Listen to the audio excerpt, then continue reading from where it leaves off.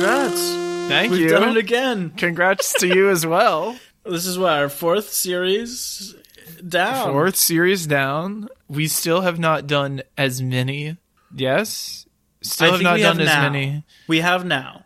Okay, done as many new movies. Equal as to the X-Men series? Because there were 13 movies in X-Men. And we've done 12 6 other Gerwig. movies. 6 Gerwig, 3 Peel, and 3 of these. And 1 Remember the Name. Oh, that's true. And 1 Remember the Name. I forgot. I'd already forgotten the name. Okay, you're right. So we're past that. We are fully not an X-Men podcast anymore. As of the dropping of this episode, we're officially no longer just an X-Men podcast. More than half of our content is something other than X-Men, and I think it's important. We're an X-Men podcast. Yes. Even Gerwig feels so long ago now. Yeah, truly. It's been a lot of film underneath the bridge, if you will. How did you feel about this series, Dirty Rotten Scoundrels? Terribly.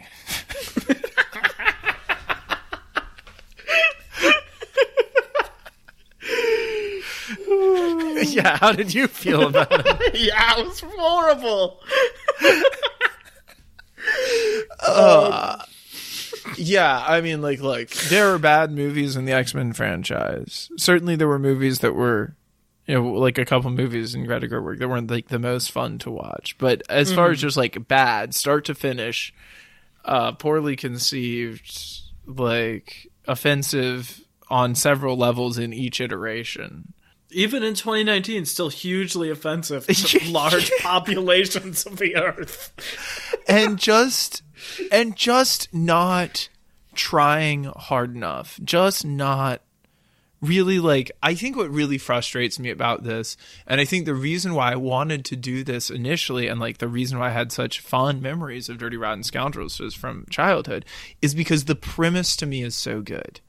Like the premise, it's such a killer premise that it's con people in a contest getting conned by a third con person who they're trying to con. Like it's just, it's like such an elegant setup for hijinks and like crazy stuff to happen and everybody pulling one on everybody else. It's really frustrating that all of these movies are so bad. because like it's a really good, it's like a really fun setup. It's like just a very fertile territory for a lot of like dramatic and like honestly like melodramatic, goofy, farcical stuff to happen. Yeah, and I feel like none of them really live up to the full, like, can you imagine this as like a slamming doors farce on a stage, like in a single location, similar setup, like it's all in the hotel or something. Like this could be really good with just that basic premise. I think we should do Dirty Rotten Scoundrels 4, more dirty, more rotten, more scoundrels. The musical, the play. The play about the making of the musical. Maybe the musical is really good. I don't know. It could be, yeah. The songs didn't exactly lay my world on fire, but maybe it is really good. Yeah. Maybe it's the best of the 4. Could It wouldn't be. shock me. It wouldn't surprise me. It couldn't possibly be the worst. Well, and then I say that, and then yet... I kept saying that. I kept saying that throughout this whole series. I kept saying, well, at least nothing will be worse than this. Yeah, I feel like this was a very important lesson we learned as a podcast. Yeah. I'm glad we learned it this early in our life. Yeah. And I'm glad on a series that was only 3 movies. For sure. Even though it felt like much longer. Would you care to articulate like what exactly the lesson would be that we learned from this? I think like screening the movies. Oh, okay. Because like even though the pitch of this series very much fit into the pitch of our podcast. Like saying like here's one story that's been told across the decades. That's like totally the entire thing of this podcast. But then in execution, beyond them being so hugely problematic, which I wasn't aware of, like, it just doesn't even change with the times enough to really justify it, you know? Yeah, none of them really have anything to say about the time period they're in. Yeah. If it was problematic, but we had something to say about it, like, that's one thing. I mean, we started with the X-Men, but I think, like, it was really damning that none of us were particularly fans of any of these movies. Yeah. Or passionate in any sort of way about any of these movies, which is not to insult, like, our guests. I think we got good episodes out of them. But I think, like, neither of us or any of our guests were like, yeah, we really gotta talk about these movies. Yeah, for sure. Yeah, so I feel like before we do a series going forward, we'll be a little more selective about, like, you know, that we've really have something big to say about whatever it is we're choosing. Is that right? Is that true for the upcoming series that we will be announcing at the end of this episode? That's a series we were content doing ourselves by a third party, our listeners. True. That's true. That's true. For once, dear listener, we have listened to you. That is true. We've heard the thousands of you clamoring for Dirty Rotten Scoundrels. Every day I open the inbox, thousands of emails saying, bedtime story 1964, please. Man, if people actually have made it this far with us, then we know they're truly dedicated fans. And I think this was a brave move of us so early on in our career. Like, we went with, you know, X-Men, which is a crowd pleaser, even if not many people love them, because they're just like, oh, let's roast these, like, movies that everybody kind of agrees on being, like, kind of weird and from the 2000s, you know, like, and then we're going to say, oh, let's give you some good stuff. We're going to give you the Greta Gerwig, we're going to give you the Jordan Peele. And now we're going to see if you're truly dedicated, if you understand the project. We're going to make you watch this Dirty Rotten Scoundrels series. I apologize. Yeah, I apologize as well. What was your flop to bop ratio here, Emmett? Well, I have an initial flop to bop ratio of 2 flop, 1 bop, but a revised flop to bop ratio of 3 flop, 0 bop. So that comes to an aggregate flop to bop ratio of 5 flops to 1 bop out of 6. What was your flop to bop ratio? It was 3 flops, and I stand by that. Okay, well, no, what was your ranking? Oh God, this is hard because I think they should all be at 0 place. Like, look, I don't believe in censorship, but Library of Congress, you know what to do. Critics put out the hit.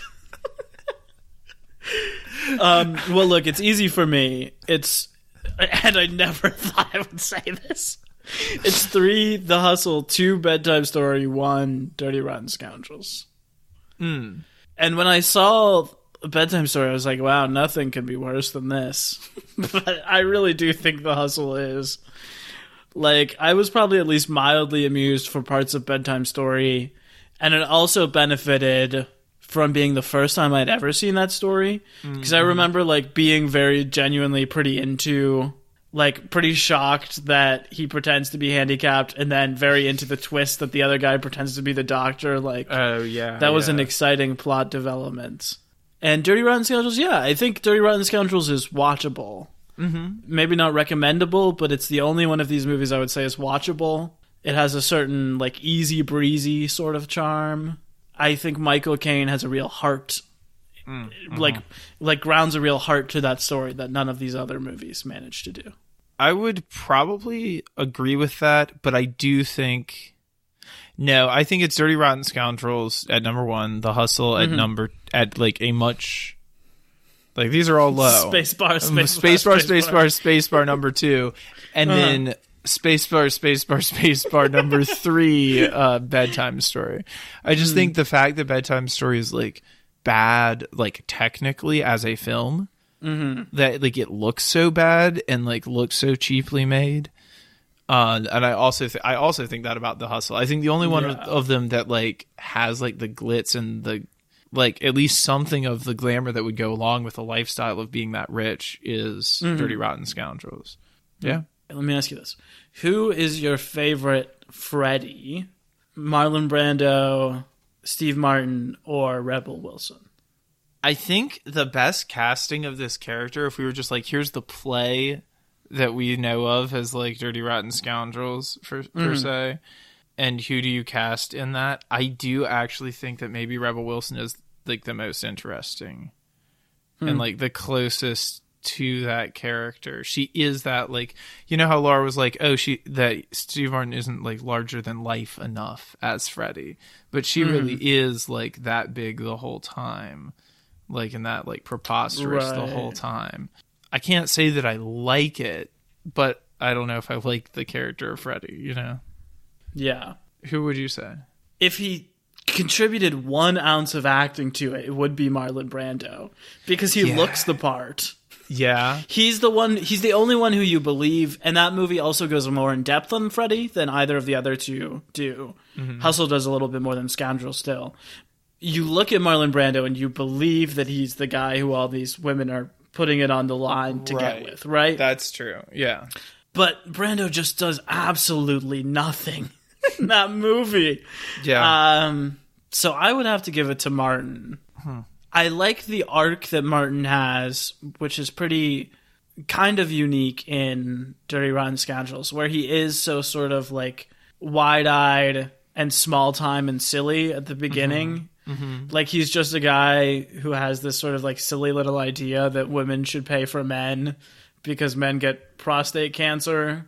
Right. Then he sort of becomes a formidable threat because of Michael Caine's training. Like, I like that about his portrayal. Okay, what about your favorite Jameson? David Niven, Michael Caine, or Anne Hathaway? I think it's Michael Caine, but it should be David Niven.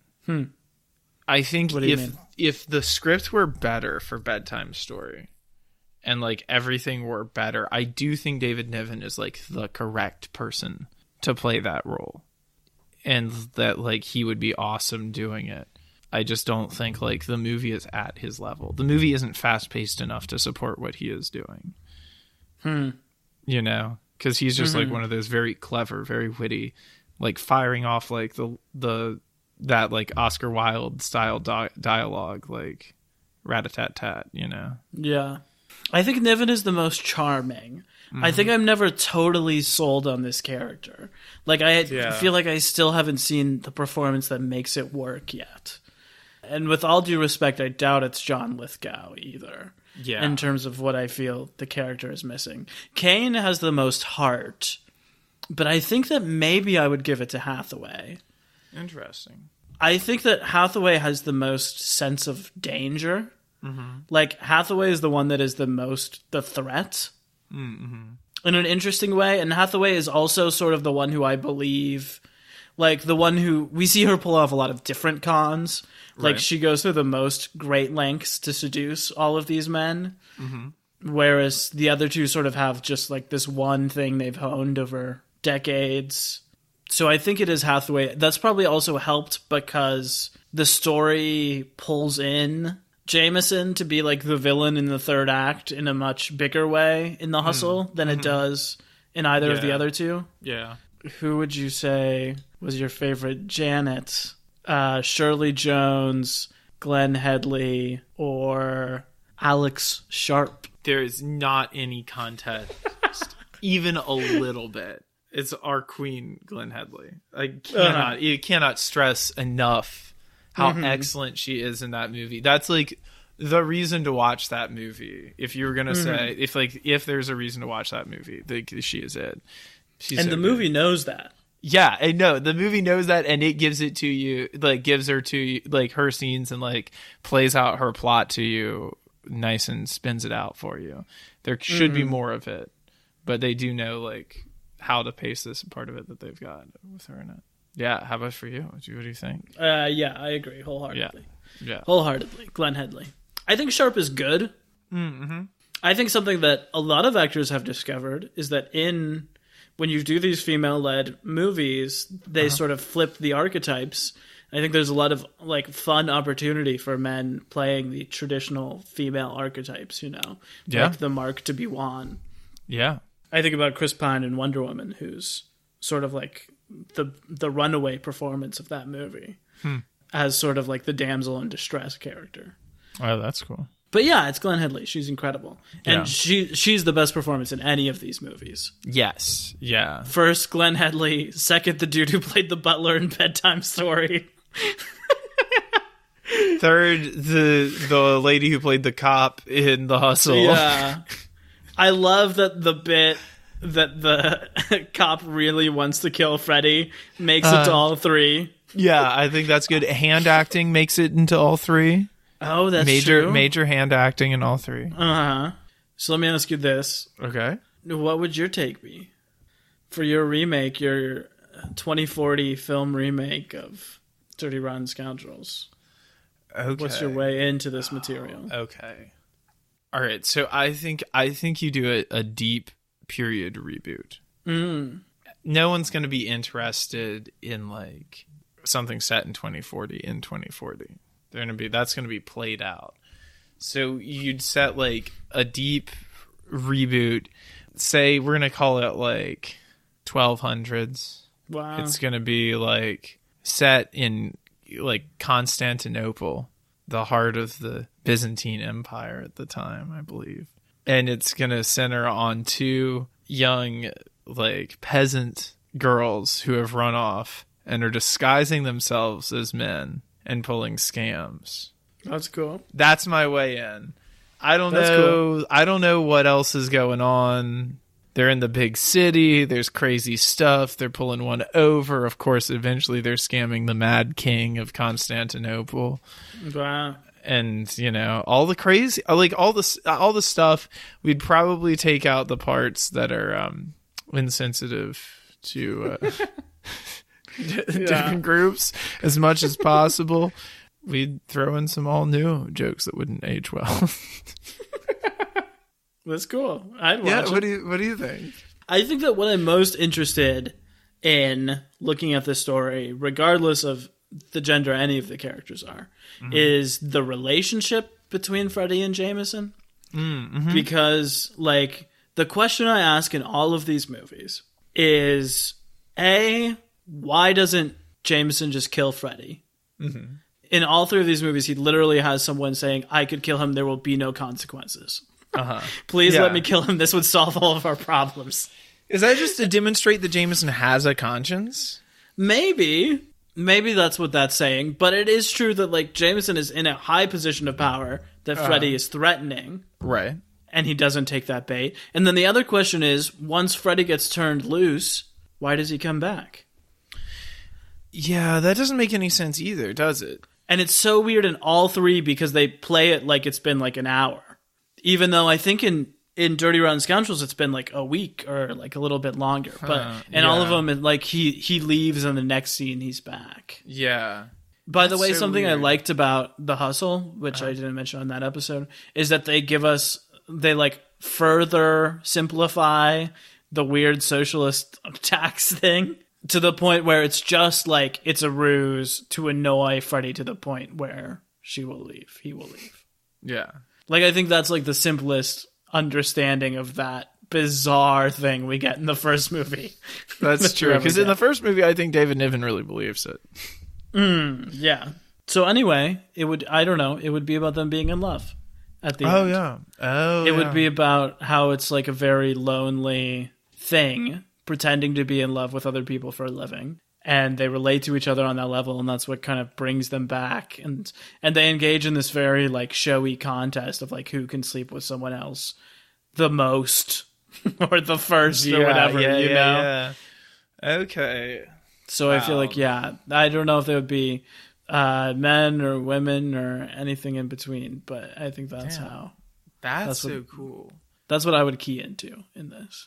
Yeah, it feels like it's there a little bit. It does, and it feels like that's like a really interesting way to take it too, especially it being like supposedly a sex comedy, I guess, at least in its first iteration. Right.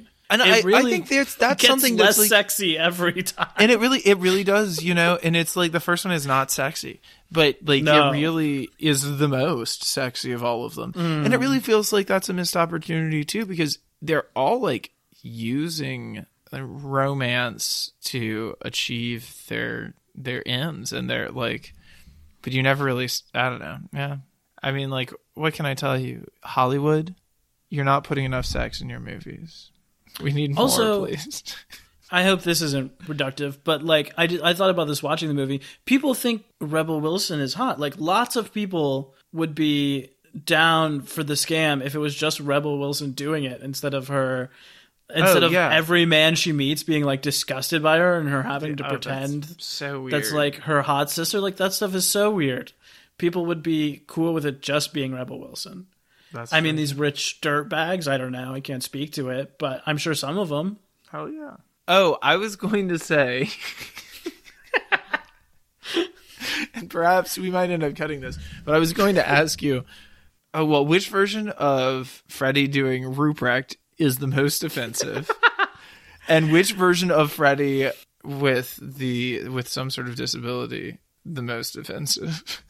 Because I don't think we really paid enough attention on our last episode to the Ruprecht scene. What was I can't remember horrifying. What her name was. Can't remember what her name was. It was something good. It was a good princess. Name. I feel like for the disability, it's Brando is the most offensive because. With Martin, you see both that he is dedicated to acting the part, like really living in that part. Like you think maybe he even feels a little bit bad for himself, which just brings a little more like heart to that character, even as it's making fun of people. Whereas Brando is like just dumb and defensive.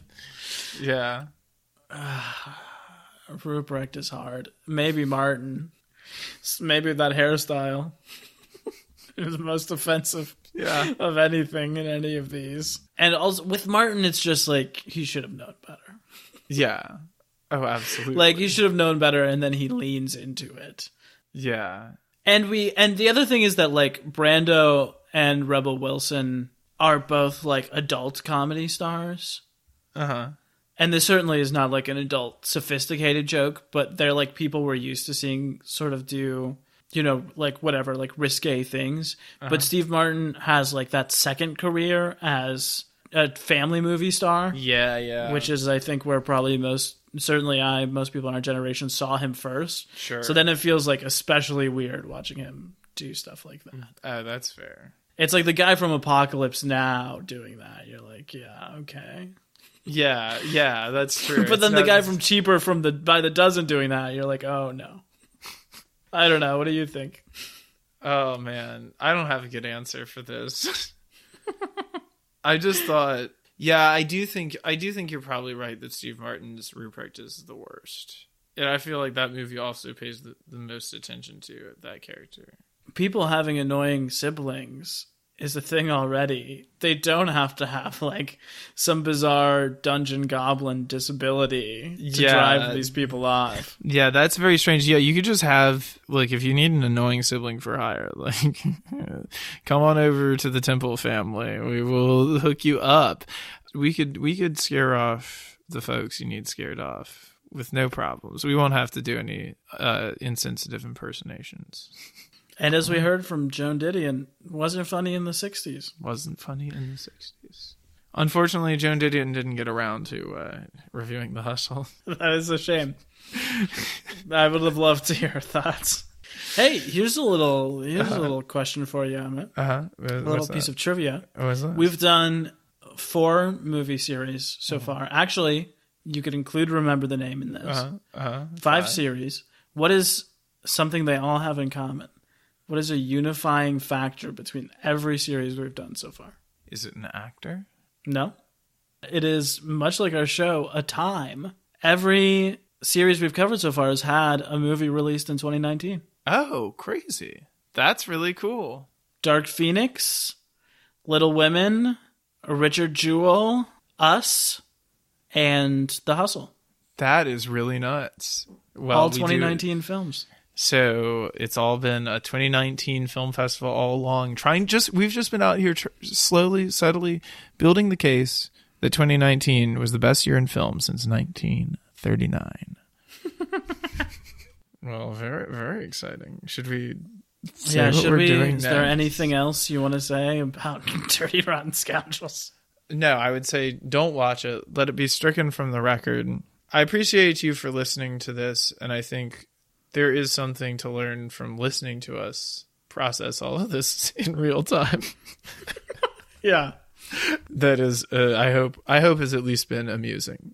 I hope so too. Yeah, I hope that we have at least created some joy in the world out of these terrible things. So, and we hope to have better judgment in the future. Yes, but not immediately in the future.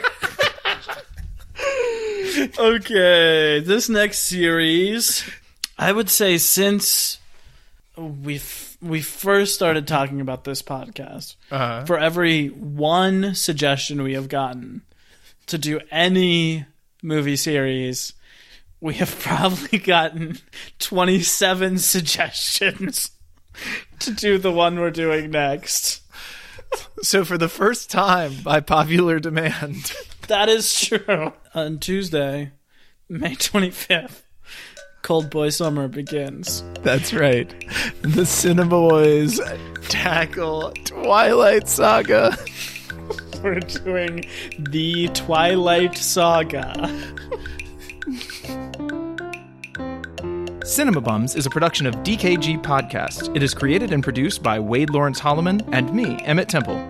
Wade also edits and mixes this podcast. Our theme music is by Zane Holloman, who you can find on Bandcamp, and our show art is by Autumn Beckner. Our social media is managed by Laura Bennett. If you like what you hear, please tell all your friends and leave us a 5-star review on Apple Podcasts, the two best ways to spread the word about our work. You can also follow us on Instagram at CinemaBums or email us at cinemabumspod@gmail.com. Don't flake on us. We'll be back next week.